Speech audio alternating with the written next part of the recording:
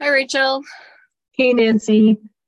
So last week we were in the backcountry. Well, not super backcountry, but pretty backcountry, camping and hiking and we had I had my phone with me just so I could use it for a camera. So it was on airplane mode for 3 days, and it was absolutely glorious to be where we were. It was beautiful and enjoying those beauties every day and getting all of this exercise and, just feeding my body and my spirit and my mind exactly what I needed. And we came back Saturday night.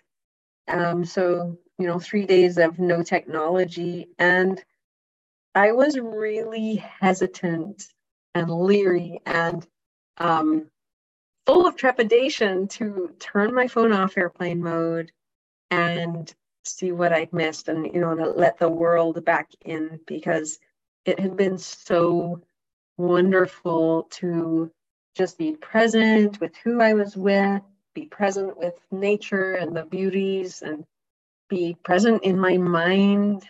It was so glorious, and I haven't done that in a long time, and it made me commit. Well, I decided to commit as a result of that, um, to do that regularly, to every day have time without technology. Like, when is it going to be? And, I can turn my phone on airplane mode anytime, shut my computer, turn my phone in airplane mode. I can do that. I don't have to be available all the time, and aware. I can be present in the moment, and it takes intentionality to do that. But I've committed that I'm going to be intentional about that. It's so worth it, and it's so important to mental health.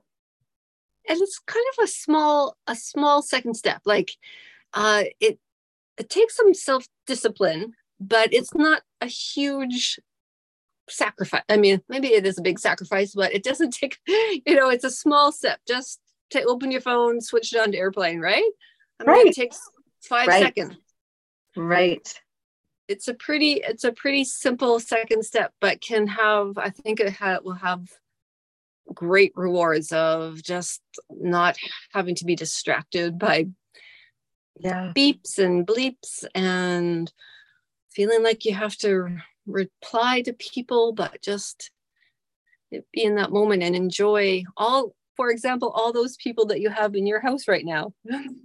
You were saying there's like 5 grandkids and I can't remember now, and all these other people. And I'm sure you probably do this anyways, that you're pretty present with them, even if your phone's not on airplane. But but I can be distracted, and what a tragedy that is, not to be present when you are surrounded by people that you love and you want to connect with.